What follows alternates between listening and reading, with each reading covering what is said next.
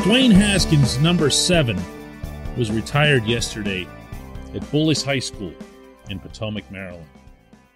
His memory will be honored this weekend as well at Ohio State's spring game.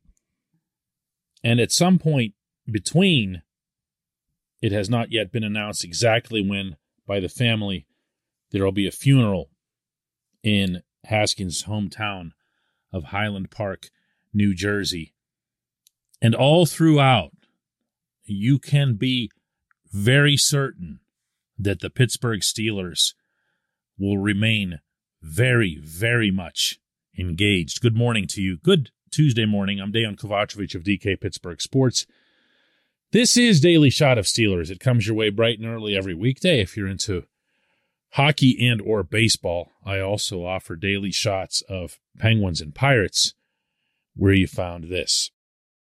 It's difficult to picture in advance the scope of the outpouring of emotion that's going to come from all over, from all of Haskins' different walks of life.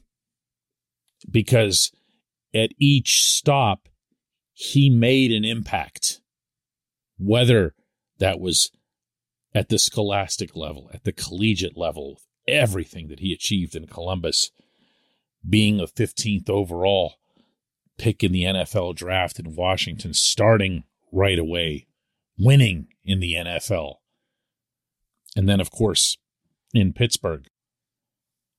This would have been his 3rd season coming up as a member of the Steelers. And, you know, in football, that's a pretty long time. Football isn't like other professional sports. You're around your teammates throughout the calendar. It's not just when there's training camp or the regular season happening. And Haskins was anything but the absentee type in the offseason. Even just now, in this offseason, by every account, he was daily at the Steelers headquarters on South Water Street, preparing, learning, meeting some of the new coaches, meeting some of his new teammates, all the free agents that were signed. And then when Mitch Trubisky came calling to come on down to Florida and work out with a lot of the offensive skill guys, he was there for that too. Friendships form, bonds form. You've seen, heard, and read the reaction from a lot of those guys, and we're going to be seeing, hearing, and reading more of that as the week goes on, and you see the faces of the various Steelers who will be at the funeral.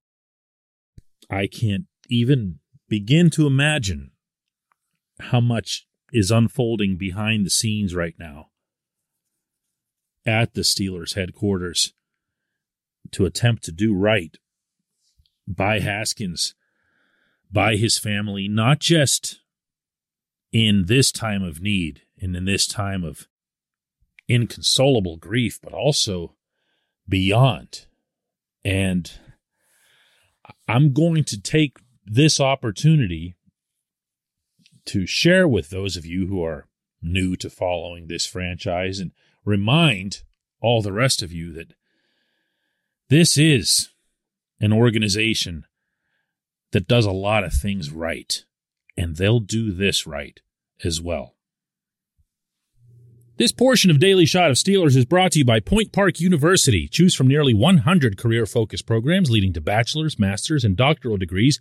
Choose when and how you'd prefer to do that studying, whether it's at Point Park's gorgeous downtown Pittsburgh campus, whether it's online, maybe a flexible hybrid format would work best for you. Find out more about all of this at pointpark.edu. Anyone remember, just a handful of years ago when the Steelers culture had become a really hot subject, not just in Pittsburgh, but nationally, for some insane reason.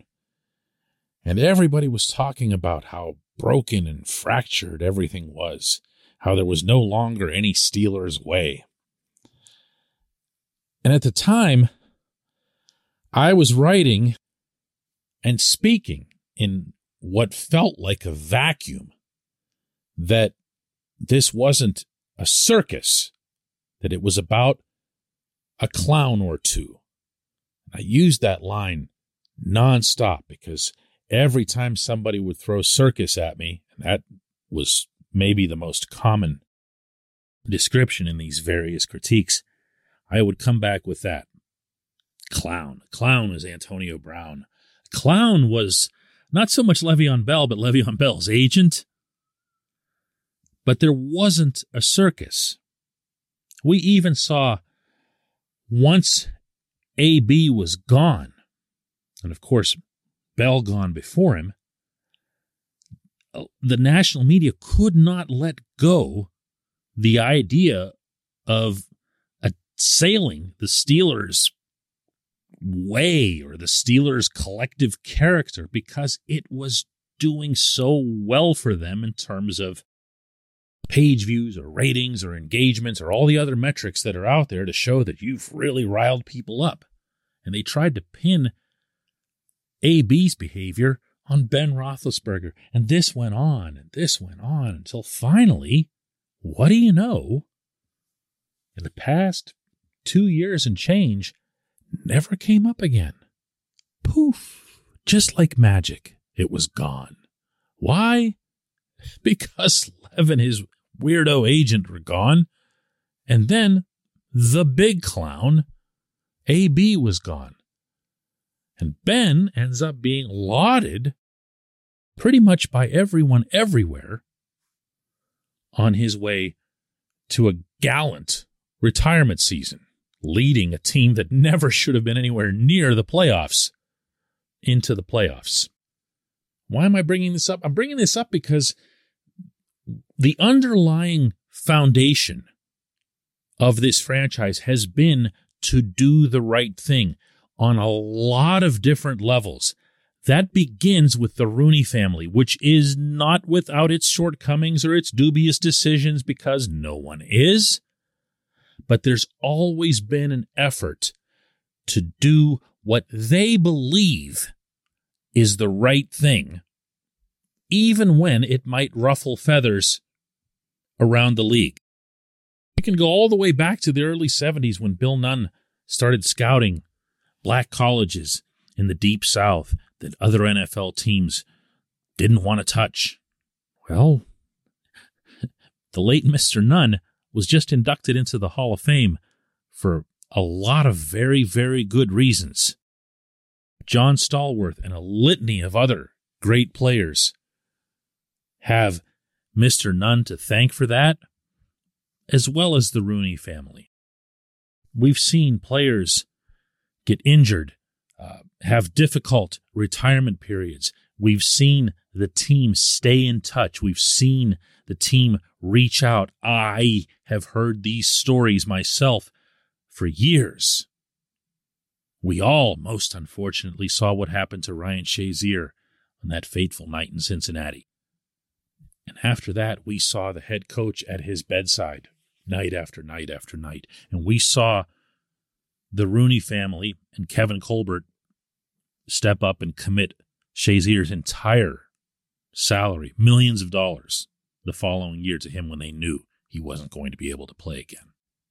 He's still a part of that family. He's still welcome in that pregame huddle that the linebackers do. He was in one of those just this past season.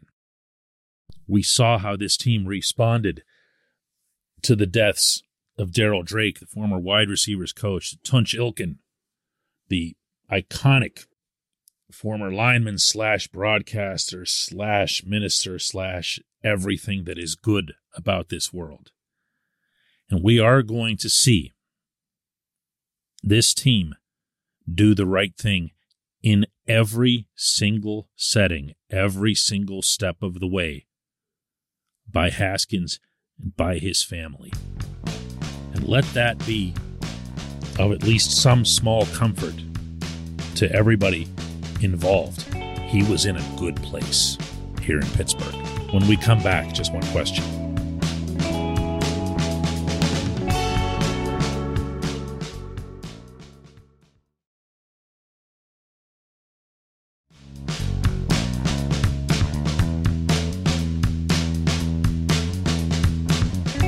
Welcome back. It's time for our Just One Question segment. I first want to let you know that both Mike's Beer Bar and North Shore Tavern, our partners over across from PNC Park, will be open today at 10 a.m. for the Pirates opening day. And both of those stores are still taking reservations for times no later than 1 p.m. They're booking quickly, too, so make sure you get your reservation in now. Go to mikesbeerbar.com.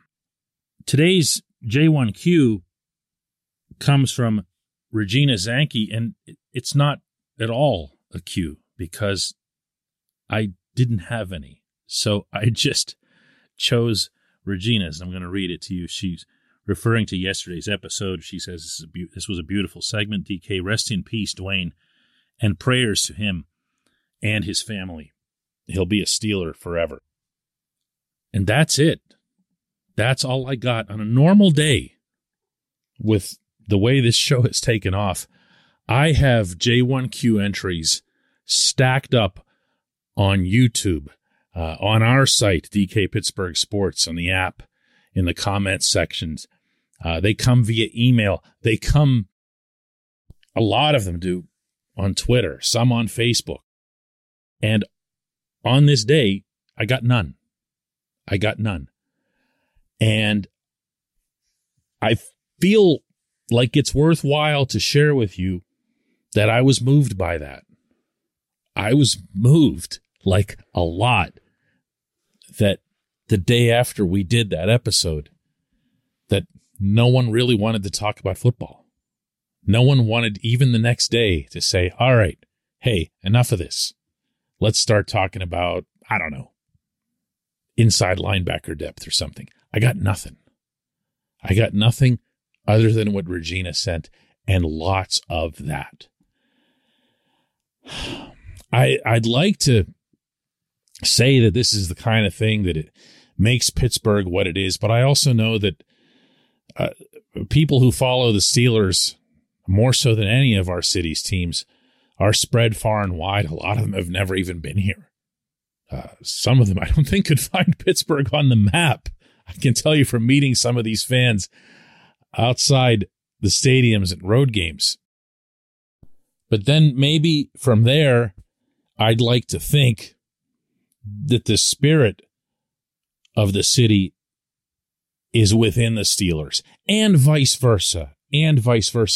You know, you hear this told a lot, but when you're from Pittsburgh and you go somewhere traveling, overseas, Europe, wherever, and you say you're from Pittsburgh to, I don't know, the cab driver or someone at the hotel or at a restaurant, they'll always come back with one word: Steelers.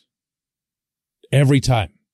And that hasn't changed even with the increased and significant popularity of the Penguins in our region, and of course abroad because of the international component that hockey has to it. We're from the town, as the old polka used to go. And it still applies.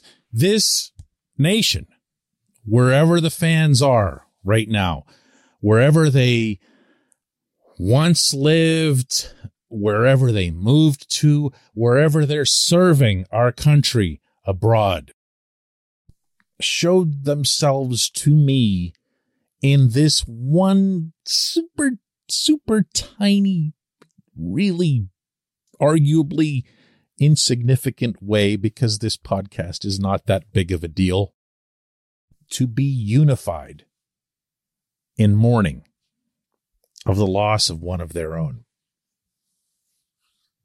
I'm not about to discourage that. I'm not. I'll take this show for the rest of this week, wherever it is that you want me to. Let me hear about it in comments. If you want to talk football, I'm here to talk football. If you want to talk about Dwayne Haskins, if you want to talk about the way this week is going to unfold, what impact it's going to have on the team, don't feel bad about it. Don't feel guilty about it. Just send me whatever it is that's on your mind, and we'll be back here tomorrow morning. Thank you so much for listening, and thank you Regina specifically for the perspective.